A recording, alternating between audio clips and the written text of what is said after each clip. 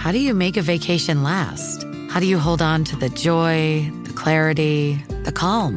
Easy. You go to Aruba. You'll spend your time relaxing on cool, white, sandy beaches and floating in healing blue water. You'll meet locals brimming with gratitude for an island that redefines what a paradise can be. You won't just feel great, you'll feel relaxed, renewed, and ready for life.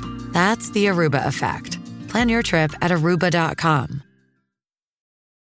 This episode is brought to you by Paramount Plus. Get in, loser! Mean Girls is now streaming on Paramount Plus. Join Katie Heron as she meets the plastics in Tina Fey's new twist on the modern classic. Get ready for more of the rumors, backstabbing, and jokes you loved from the original movie with some fetch surprises. Rated PG-13. Wear pink and head to ParamountPlus.com to try it free. You are listening to As a Woman, episode 100, How It Started.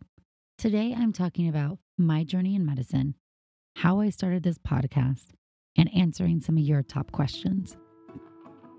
Welcome to As a Woman, the podcast hosted by fertility physician Dr. Natalie Crawford to educate and empower women. Each week, learn about your health, your fertility, and how they relate to your true self. Become a part of the community fostering collaboration over competition while learning how to authentically find your voice and amplify others as a woman. Hi, friends. Oh my gosh, the podcast has made it to 100 episodes. And I'm starting this out by saying thank you. This episode is being released on Valentine's Day, and that couldn't be more perfect because I love you all so much. I can't even begin to express what you, the collective you, the people who listen to this, who send me comments about how my episodes educated you or empowered you or made you think or made you make a choice, how much that means to me and what joy that brings to my life. We are approaching 1 million downloads, which is mind-blowing to me. That 1 million times people have sat there and listened to my voice, maybe while driving or walking or cleaning or working or whatever. That's so special to me, and what a gift. Thank you guys so much for giving me the best Valentine's gift. This episode is about where it started. I have talked about my journey in medicine on the blog, on Instagram, and in a variety of other episodes, but I get asked questions about it all the time. So I figured to celebrate 100, I would speak more to my journey, lessons I've learned along the way, why I started the podcast, and then answering some of your top questions. I gave a talk a few weeks ago to a group of medical students at UTMB. So that was my medical school. And it was really impactful to me, one, because I'm so old, but two, it was brought up at the end that all the things I'm doing are a little overwhelming to them. The thought of having kids and having a job and owning a practice and having an Instagram and a YouTube and a podcast, it was just a lot. And what I told them, and I really meant it, when I was at your stage, I didn't do any of these things. I barely got enough sleep. I mean, I didn't. I ate terribly. I didn't work out. I was studying for step 1. That was my focus. I was in that zone. Yes, I could have taken better care of myself. And that is probably the number one thing I try to tell younger women in medicine. But you don't become the person you're supposed to be overnight. It's not an easy journey, and it's not smooth. Maybe Instagram makes it look smooth. I've tried really hard to be very transparent about the ups and downs, leaving jobs, trying to find my way, feeling burnt out at times. And so I think that is really important to know, that maybe you see somebody else at the end or the middle of their journey, and you're way at the beginning and it feels overwhelming. Nothing happens overnight, and everything happens by making a little decision in line with where you want to be every single day. You want to be healthier? You have to start making little decisions that way. You want to be a doctor? You have to start prioritizing studying. You want to match into a competitive field? You have to start making yourself competitive. And so figuring out how you can make tiny little decisions. Are you going to get up a little bit earlier? Are you going to meal prep? Are you going to work out? What are you going to prioritize at what time of your life? Those things matter. I was always going to be a doctor. I had no backup plan, zero. I'm not saying that's the right decision for you, but I always wanted to do this job. Although the job that I do now, I didn't even know it existed. My grandfather was a psychiatrist and he was really amazing. He taught, he researched, he wrote. He really loved his job. He was excited to go to work, found a huge personal satisfaction from helping people. And that really was a huge influence on me when I was young. We called him Gaga, and there was a ongoing joke in our family with the cousins. We would sit down at the table with him, and he would sit at the head of the table, and he would ask, "What kind of doctor are you going to be?" And we would all go around the table and say, it wasn't, "What are you going to be when you grow up?" It was, "What kind of doctor are you going to be?" So I was certainly influenced by the OG influencer in my family, Gaga. But I wanted a job that I liked. I wanted to have that same passion, and I did want to help people. And I was drawn towards the science and found the human body really interesting. So I went to college full on. I'm going to medical school. I'm pre-med. And I had not good advisors. And I was told many a times that I wasn't going to get into medical school. I wasn't what a doctor looked like. Many of those things from female advisors. But I took them as the gasoline in my car, and I was going to prove those people wrong. So I worked hard. I had a ton of fun in college, so I don't want to act like I didn't, because I certainly did. I went to a state school, so I went to Auburn, War Eagle. I got a full scholarship there, so that was very attractive because I viewed my length of education as it's going to be 4 years of undergrad and 4 years of medical school. So I didn't want to have to take out loans for both. I know that Auburn's not the most prestigious school, unless some years we're talking about football, but I loved it. I had so much fun, but I knew that meant I had to stand out in other ways. So I worked really hard. I studied in the morning because after classes, I wanted to hang out with my friends and go out and do all those college things. So I would get up in the morning. The morning is when I found myself to be the most productive. I would study in the morning. I would go to class. I would schedule my classes in the morning. That was my most productive time. And figuring that out helped me a lot. I also had a few experiences that really highlighted my application. The most profound was I volunteered in a free clinic in Auburn that was started by an emergency medicine physician, and it was totally free to anybody. You had to make an appointment, there were donated medications, and I worked there for 3 years. So I started working there my sophomore year for free. Volunteering is a better word. And I started up front, filing and doing admin stuff, scheduling appointments, very boring stuff. But I showed up and I worked hard because I saw how important this clinic was. And because I kept showing up, they began to trust me more. And then I was able to room patients. Then they taught me how to take vitals. Then they taught me how to draw blood. And I was able to then, by the end of it, be the doctor's right-hand person on the days I would go. I would follow him in the room, essentially scribe for him, draw blood, talk to the patients. And it solidified in me this huge desire that medicine was my calling. He also then wrote me a letter of recommendation, which was very powerful. And having somebody speak on your behalf like that with a body of your work, there's nothing so strong on your application in my mind. And that was brought up in every interview that I went on. So I went on a bunch of interviews. My parents at the time were living in Texas. I had grown up in Georgia, but moved around a lot. And I was in college in Alabama. I actually got into medical school at South Alabama and UAB. They granted me in-state tuition or in-state status to Alabama because my parents had recently moved and I was at my residence in Auburn at our apartment for longer than my parents had been in one place. And I was thrilled. I remember I got my South Alabama acceptance right before Thanksgiving.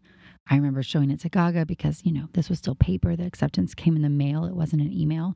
And I remember opening it up from my mailbox at college. I thought it was a no because the envelope was skinny. And you remember everybody taught you back when there were mail things, a thick envelope is good and a skinny one is bad. But I dropped all the mail and I opened it up and I was accepted. And that was a huge minute for me because I was going to be a doctor. That dream, I had worked hard and it was becoming true in some way. And that was this huge weight off of my shoulders. And I remember taking that letter to Gaga and having him see it and being really proud of me. And that was such an exciting time. I Also, when I got into UAB, I loved that school, but I hated being far from my parents. So my sister was in college in Birmingham and I was at Auburn, and our parents at the time were in Austin. And so they were not close. That was not fun. And driving across the country was not fun. And so since they were residing in Texas, I was a Texas resident also. So I applied to all the Texas schools.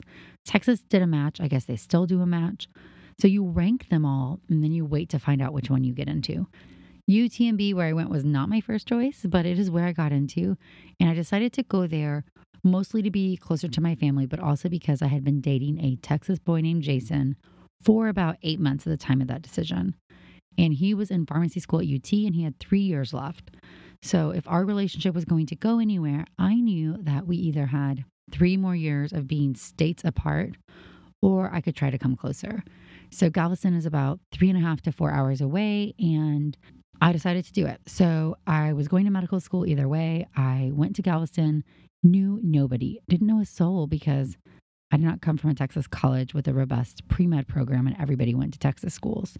And now a word from one of our sponsors, Ritual. Did you know that 97% of women aged 19 to 50 are not getting enough vitamin D from their diet? Ritual's Essential for Women 18 and Plus was shown to increase vitamin D levels by 43% in a clinical study. I love Ritual and I love taking their Essential for Women 18 Plus every single day. One reason I love it is that it's gentle on an empty stomach and it has a minty essence, so every bottle feels refreshing and is actually enjoyable. It's also clinically backed multivitamin with high quality and traceable key ingredients, and they have industry-leading sustainability standards. No more shady business. Ritual's Essential for Women 18 and over is a multivitamin you can actually trust. Get 25% off your first month for a limited time at ritual.com/AAW. Start Ritual or add Essential for Women 18 Plus to your subscription today. That's ritual.com/AAW for 25% off. And now a word from one of our sponsors, Rocket Money. Did you know that nearly 75% of people have subscriptions that they've forgotten about? Embarrassingly, I am one of those as well. And Rocket Money can cancel a subscription for you that otherwise could have been a time-consuming process. Between streaming services, fitness apps, and delivery services, it can be never-ending. So Rocket Money is a personal finance app that finds and cancels your unwanted subscriptions. They monitor your spending and help you lower your bills so that you can grow your savings. Rocket Money has over 5 million users and has saved a total of $500 million in canceled subscriptions, saving members up to $740 a year when using all of the app's features. Stop wasting money on things you don't use. Cancel your unwanted subscriptions by going to rocketmoney.com/AAW. That's rocketmoney.com/AAW. rocketmoney.com/AAW. And now a word from one of our sponsors, Quince. My closet has a tendency to get chaotic and crammed with a bunch of clothes that I don't really want to wear. What's been a game changer for me has been upgrading to high quality and affordable pieces from Quince. Now I have a wardrobe full of luxury and classic essentials, and I stayed on budget. The best part is that Quince items are priced 50 to 80% less than similar brands, and they do this by partnering directly with top factories, cutting out the middleman and passing the savings on to us. In addition, Quince only works with factories that use safe, ethical, and responsible manufacturing and premium products and finishes. I personally am loving the linen pieces as it's Texas and summer is upon us. Indulge in affordable luxury. Go to quince.com/AAW for free shipping on your order and 365-day returns. That's QUINCE.com/AAW to get free shipping and 365-day returns. Quince.com/AAW. So it was very scary starting this time not knowing anybody and the learning curve being so huge. And I didn't really know how to study. I compared myself to everybody all the time. Oh, you're doing flashcards. Oh, you have highlighters. Oh, you read the book. Oh, you write on the PowerPoint. Oh, you don't go to class. Oh, you do go to class. And it was really shocking to my system to not be the smartest person in the room and to have all these people so brilliant that they could just absorb the information that I had to work my tail off to learn. And it was a lot. I still loved it, and I loved the human body and anatomy. It's so fascinating. But I am not joking, it was really hard. I had my lowest moment of medical school when my cousin, who was my same age and he lived outside of Houston, was in a house fire on my birthday of my first year. So that was January. And he was life flighted into UTMB because the burn center was so good. And I remember my parents calling and my aunt and uncle calling and not knowing what to do. I was up studying, and I drove to the hospital. It was pouring down rain because it's Galveston and it always rains, and it rains sideways and terribly humid. And I was in, workout shorts and a t-shirt, and I ran up there soaking wet and opened the doors to the burn unit, and I could hear him screaming while getting his burns debrided. And I remember being up there with my aunt and uncle. And that moment really changed the trajectory of my medical course, because he lived for about 3 more months, and I would go up to the burn unit and study every day. So I really isolated myself from other people, which was hard. But I would go up there, I'd be with my aunt and uncle. They lived with me for a while. Then they got an apartment, and I would study in the waiting room. Then I'd go see him when I could. And I watched him progressively get better. And the day before he died, he was standing, he was awake, he had a trach, and he could communicate. And he went into surgery for contractures on his hands so he could get better use of his hands. And he died while on the operating room table. He went into heart failure from volume overload and then was resuscitated. I had actually stayed up all night cramming for a neuro exam. I remember it clearly because I was sleeping, and got a phone call from my cousin, his older sister, who said, "Something's gone wrong. They won't tell mom what's happening. Can you go up there?"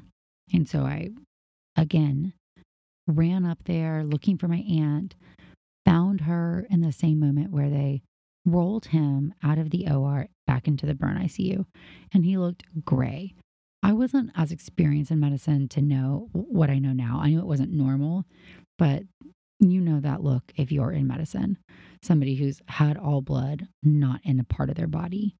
And it was haunting. My aunt, she had coffee. She threw the coffee down, passed out in the hallway after seeing her son roll by her like that.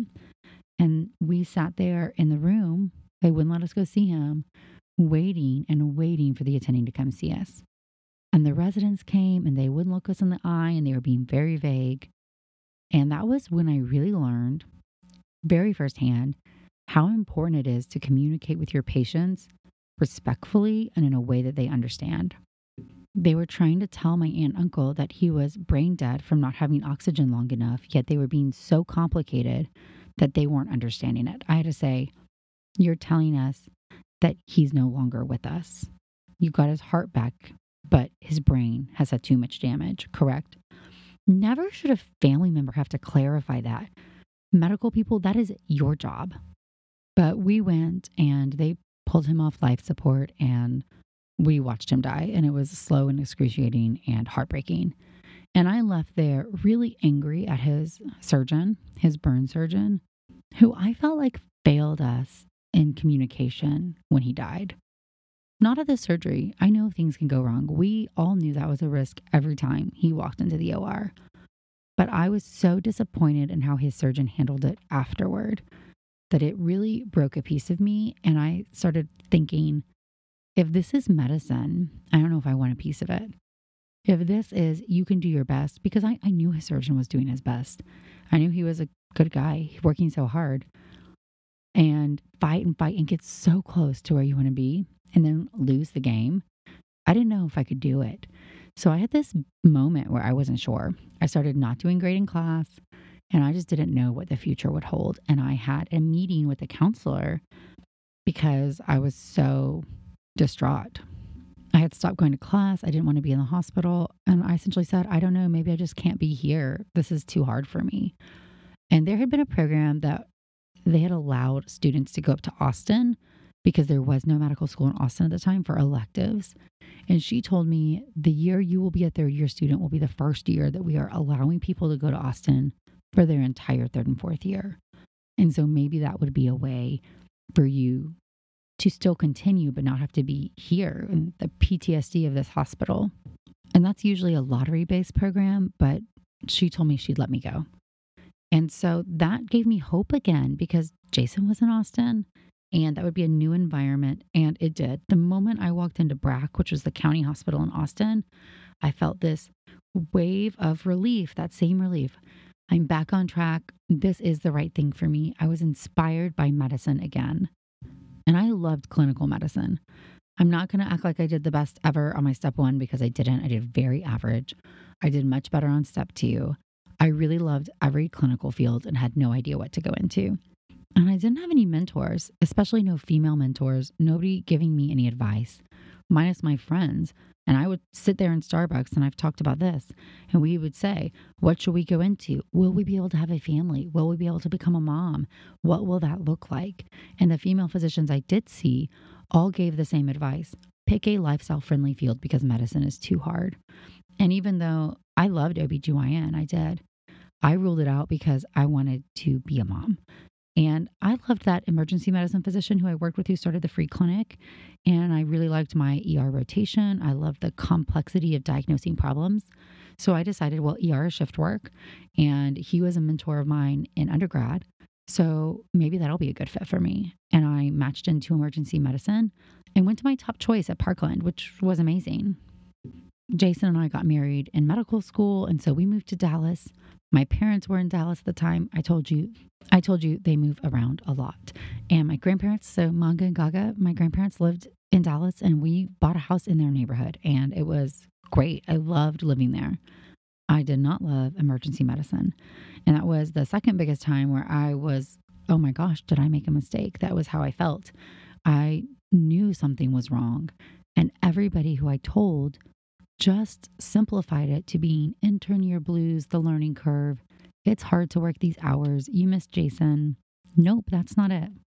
One of my best friends from medical school is the chair of psychiatry at Texas Tech. So she's really badass.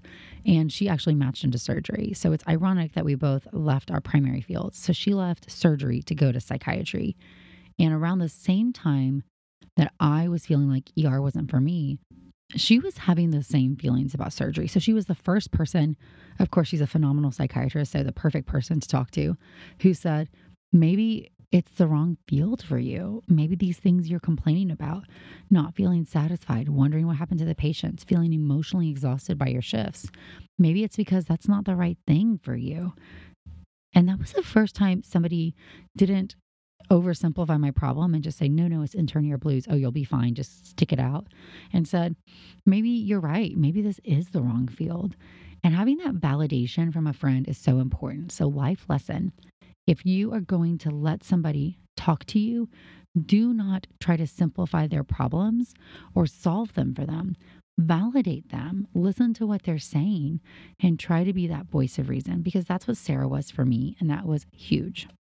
I went to my program director in ER and said, I need to leave. This is not the right field for me.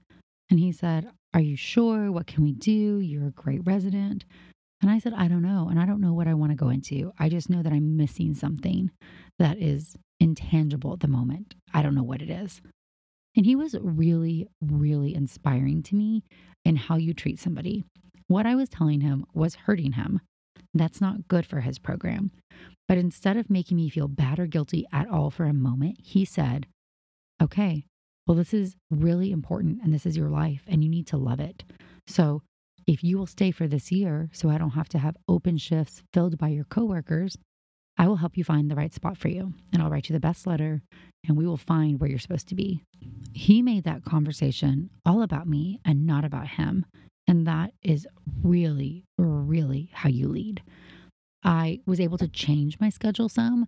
So I did some more elective months first to try to explore what would be the right fit.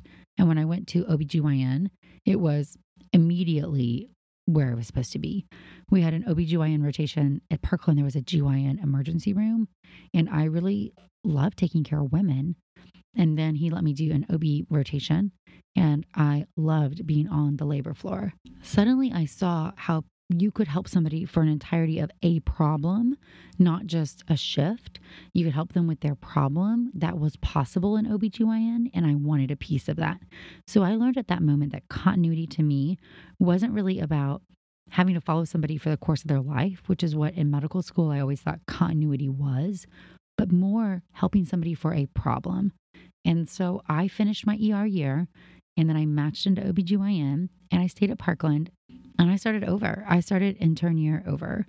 We had approximately 100 talks about this with the new program director, but the take-home message was that I did not want to be in the position of being behind. I didn't want to be surgically behind because ER is not a surgical field, even though it's a procedural field. So I wanted to start over so I could be a great surgeon. And I loved it. That was definitely the right choice. It gave me a completely different perspective. I had more experience, and I then was able to come in to residency knowing I want to do a fellowship. So friends, this is crazy. I went from a 3-year residency in my brain thinking I'd be done with ER in 3 years to doing a year of emergency medicine, 4 years of OBGYN, and then 3 years of REI. So I extended my training significantly. And what I tell everybody is the time will pass anyway. And if I had not made that choice to go from 3 to 8 years, I probably wouldn't be working right now. I would 1,000% not have the job satisfaction, and I would never have this community that I'm able to have and enjoy that brings me so much joy every day. And it will never be worth leaving your kids at home to go do a job that does not matter as much to you, that you're not passionate about. So if the timing takes longer to get there, so be it. It'll make you better in the end. I came in knowing I would do a fellowship. I really thought it'd be between MFM, maternal fetal medicine, which is high risk OB, and REI, reproductive endocrine and infertility. I had zero experience with REI. Parkland's an MFM powerhouse. So I was kind of leaning on that angle. But the program director who had helped me come into the field said, it's easier to get into MFM. I don't really know if that's true or not, but he said REI is markedly hard and you should have exposure in that field because it'll look favorably no matter what. So you should do some research, and I'm going to introduce you to somebody named Lisa Halverson. She was a rock star in REI. I mean, she is a rock star in REI. She works at the NIH now. She was at Parkland at the time with a lab. And I had no idea that she was as big a deal she was. But she took me under her wing, and I did years worth of pituitary research in her lab with the same common theme as when I was a undergrad working in that free clinic. I showed up and I made time for it. And there were times I did not love it. I don't love pipetting cells. I cried when they died. I remember pulling them out of the incubator, and there was one day my cells hadn't survived. I must have mixed their media wrong or something. And I cried. I cried about cells. I could run emergency surgeries and codes and do all these crazy things, but I cried about the pituitary cells. But I showed up anyway. And I was able to then write a paper, write posters, go to ASRM. I remember walking into ASRM for the first time. It's huge. It's our National Society for REI, the American Society for Reproductive Medicine. I had no idea what medical conferences were about. They sounded kind of fuddy-duddy. But I walked in and I saw glamorous women in the field presenting these amazing scientific papers, and everybody was so nice and so smart and so cool. And I remember feeling, I want in the club. This is my club. How do I get in? And I left that meeting so inspired to work my tail off. I took any research project that came to me. I didn't sleep as much as I should have. I studied hard for CREOGs, but I felt so drawn to REI. And I was so scared to say it out loud because there are about 40-ish spots a year. And there can be a lot of applicants. There were a lot of applicants my year. And I didn't know. I honestly did not know if I would get a spot.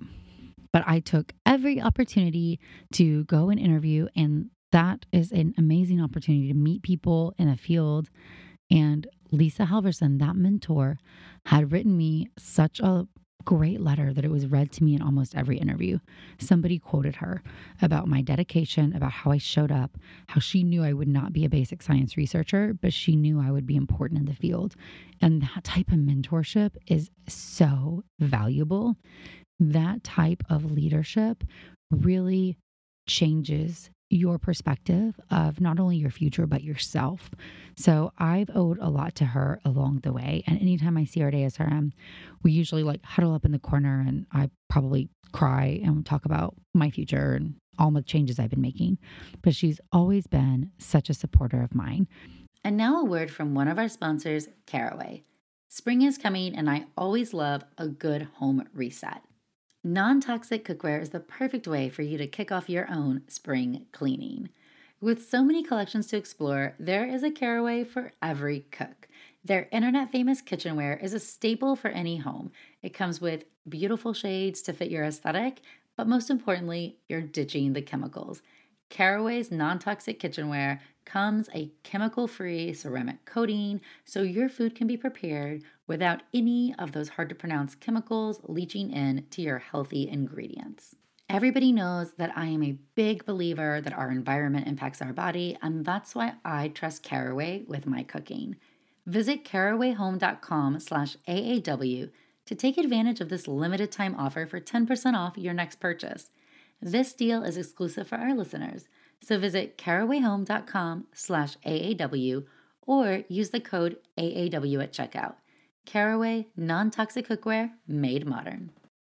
Find a fresh take on a fall getaway to Wilmington, North Carolina and beaches. Enjoy hiking trails in a state park, fresh seafood with a side of live music, and fall festivals galore. Then live it up along the Riverwalk in Wilmington's historic downtown. With 3 island beaches, Carolina, Curie, and Wrightsville, and a vibrant downtown, you get the best of the Carolina coast, all in one place. Plan your fall getaway at WilmingtonandBeachesVacation.com. I went to UNC, so Chapel Hill. Jason and I were thrilled to move out there and start our family. Of course, along the way, we had many miscarriages and ectopic pregnancy. If you guys do not know that, I talk about it in lots of places. But I was really fearful that I would be that fertility doctor who had infertility so bad that she never had her own kids, and I would be resentful of my patients. Obviously, I have 2 kids now. They are 5 and 6. They were both born during my fellowship years. It was a very trying period of time for us, but I would never have it any other way. 2 women who really inspired me a lot in my fellowship. One was my senior fellow, Emily Evans Hoker. She practices at Virginia Tech. And the other is Ann Steiner, who now is division director at Duke. And Ann was fabulous in her own right. She's an amazing researcher, and she really sparked me to love clinical research. And I did all of my fellowship research with her, and she really opened my eyes about how important it is to be evidence-based. And I knew that term, but I didn't understand science the way that I do now, and I owe all of that to her. I, however, went against both of their advice when I took my first job out of fellowship because Jason and I wanted to be in Austin. Probably part of this was me not communicating really well because this is his hometown. And I told him that if we left, I would always try to get back, even though it might be hard because there are not very many fertility practices. When I left here, there was 1 or 2. But I really wanted to bring him back to his hometown and be close to his parents if we could. So we'd been in Dallas and then Chapel Hill. And I interviewed at multiple places, but I did get an offer at a practice, which was the first practice I joined. And it sounded really great that I would have a lot of autonomy, be able to become a partner, be able to have this great work-life balance. And they were both skeptical, and I probably should have listened to them more. But I had my blinders on at that moment because I just wanted to be in a location. Which in the long run, here we are. So I guess it has worked out. But I do wish I had taken more of their advice and questioned more things or asked more specific questions or negotiated that contract better because I didn't know any better. But I went to that practice and I was working my butt off. And honestly, it's really hard to know what is the difference in this is what it's like to build your own practice and try to meet the referring doctors and take great care of your patients, or this is what it's like everywhere. Especially when you come out of training, because you have nothing to compare it to. And nobody in training prepares you to be outside of training, to be honest. It prepares you for life in academics, and that's about it. So I really didn't know what private practice was all about. I had no idea. And so I worked and eventually realized that I was missing my kids and my family. And I didn't have time for things that also I was passionate about because that job consumed my entire life. And that's when I really learned that medicine doesn't love you back. You can love your job, and you should, but it is not going to be enough for you. You have other things that make you who you are, and you need to be at a place that allows you to have time for those things and those people. Leaving that job was tough. There's always non-competes and non-solicits and all kinds of words and contracts that make it really hard for somebody to go to a job and then leave it. And that's just the legality of private practice. I was able to go to a corporate-based practice, and a bunch of people asked why I left there. And I had an idea that would not be my long-term stop, but it was an ability to have a better work-life balance, to have more support in places where I needed it to from the practice, and also take care of all my current patients. I had a lot of guilt about leaving people, and so I wanted to have a mechanism to still take care of them. And that is why I went from the first to the second practice. I don't think anybody who's listening to this is surprised that I really wanted to be one of the people in control and have much more of a say in my practice. And when I left the first practice, there were people in my life who were so inspiring, like Rupa Wong and Pamela Mehta and Jamie Rutland, who were saying, you should start your own practice. And that was just not on my radar. And I think honestly, it was because I was coming from such a low place. I was tired and I missed my kids and my family, and I didn't want to do something that would pull me away from them even more. And so I didn't have, maybe the confidence that it was going to give me what I needed. So I didn't make that move. When Skillern and I, so my current partner, decided to leave Aspire, I was 100% ready. At that point, I knew that I could make the job work for me, that this type of crazy work and never see your family lifestyle was not the only path in medicine. And I believe that I could have both. And so when she and I decided that we were going to open Fora, I had full confidence that I had to learn new skills and it was going to be more work, but it would be work during work time. And I have more time with my kids now than I ever have. And I am more satisfied with my job than ever, ever, ever. And I tell you this because never, 0 times when I was in fellowship, did anybody ever say, you should open your own practice, or have you thought about that? That option was not even presented. It wasn't even on the table for me. And I just think that is because fellowships and residencies are great and wonderful, but they really prepare you to stay in that academic world. It was academics or join a big private practice. I felt like I was going off the beaten bush, joining just a 1-physician practice. But the idea that I could create what I wanted to have in medicine, what I would have wanted as a patient, that was not even on the table. Nothing prepared me to think that I could do it.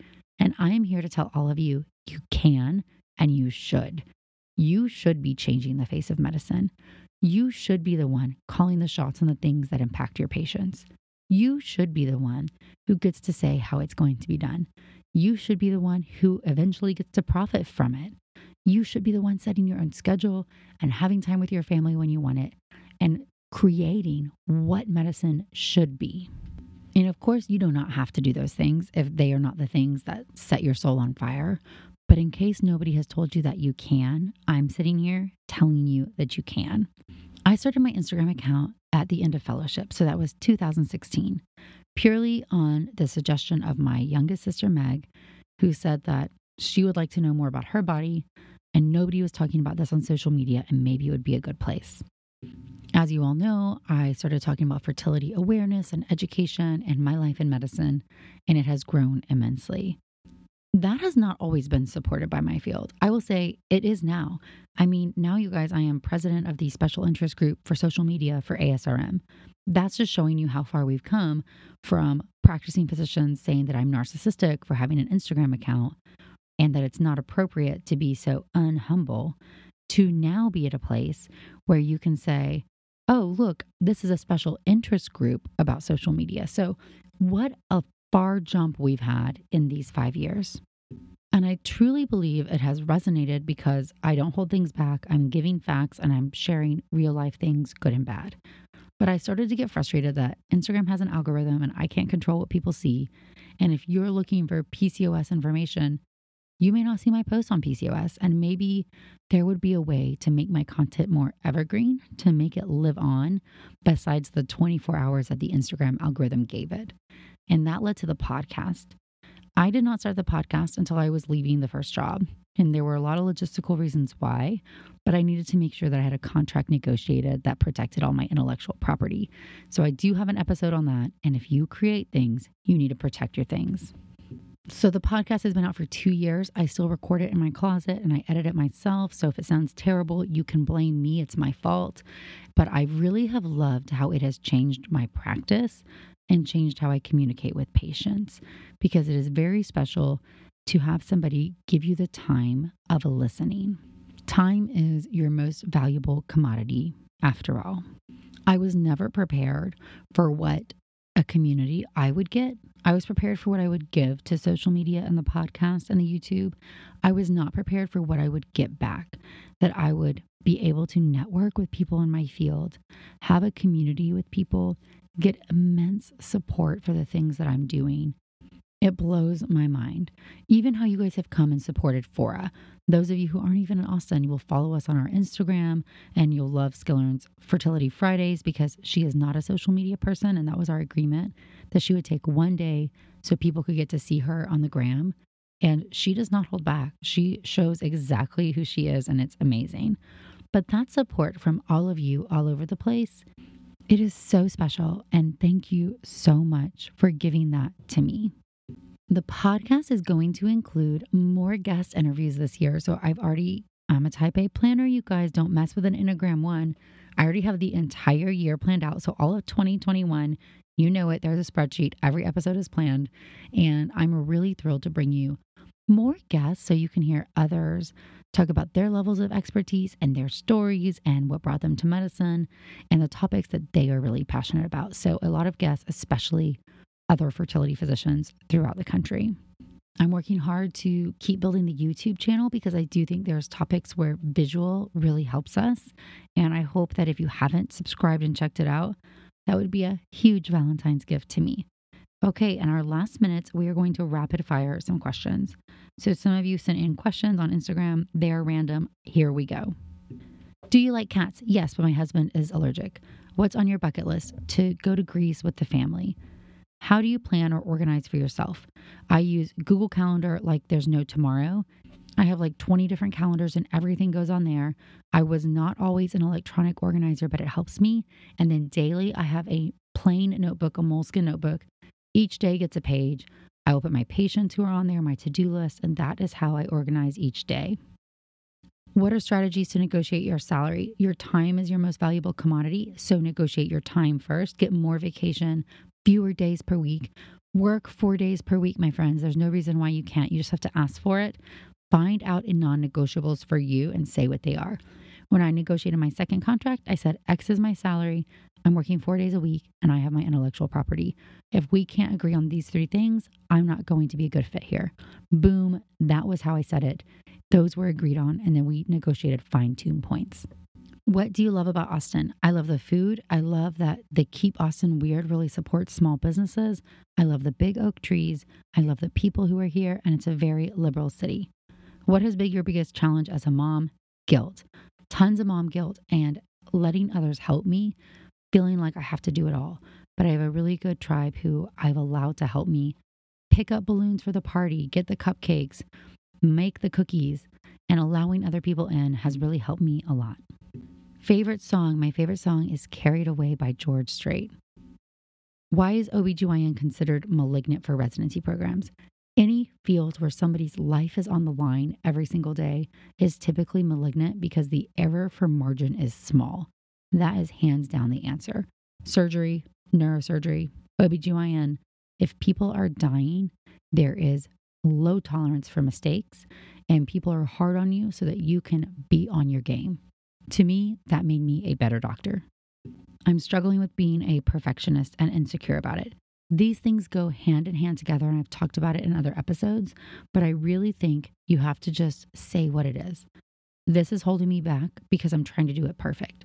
And at some point I have to accept just doing it is better than doing nothing, and trying to acknowledge those. Personally, journaling has helped me a lot because I'm able to actually verbalize what is holding me back. Practicing with your husband's name, that was a no-brainer because we got married in medical school, so I wasn't yet practicing with my own name. I may not have switched it over, but also I liked his name. My maiden name was Mins, which is hard for some people to say, and Crawford was very simple. So I also really wanted my daughter, if I had a daughter, to grow up with her mom with the same name as her. Like, how cool to see Dr. Crawford, and that's your mother. That was important to me.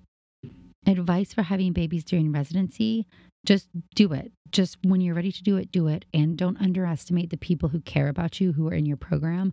They will step up if you let them. How did you pick out your kids' names? Campbell, I really wanted to be a very androgynous name. Campbell Crawford on a resume. That could go either way. And so that was very important for me.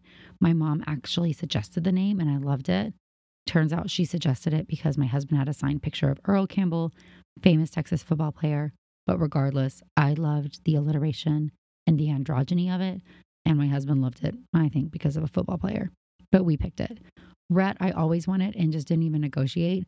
I entertained other ideas, but he's my Gone with the Wind baby. And I just have always loved the name Rhett. And the last question is if I experienced the dumb blonde stereotype. And the answer is yes, I have.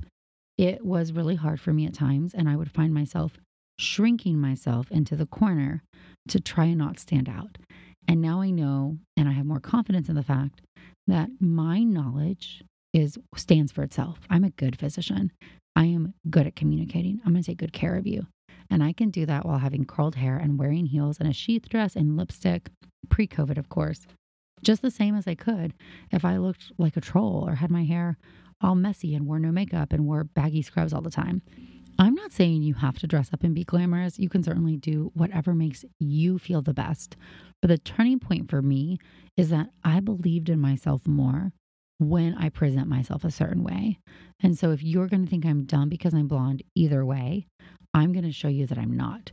And how I do that the best is walking in the room confidently, and how I dress helps me feel better. So I curl my hair for me, and I get my nails painted for me, because that helps me have the confidence to break that stereotype like there's no tomorrow. So whatever it is that makes you feel confident and proud and successful, embrace that persona, regardless of what people are going to say, because people are going to say things anyway. Okay, this is a really long episode. I thought it'd be 20 minutes, and here we are at 40. If you've made it this far, I love you to pieces. As always, thank you. You can always follow along on Instagram at Natalie Crawford MD. Check out the YouTube channel. Lots of love. Happy Valentine's.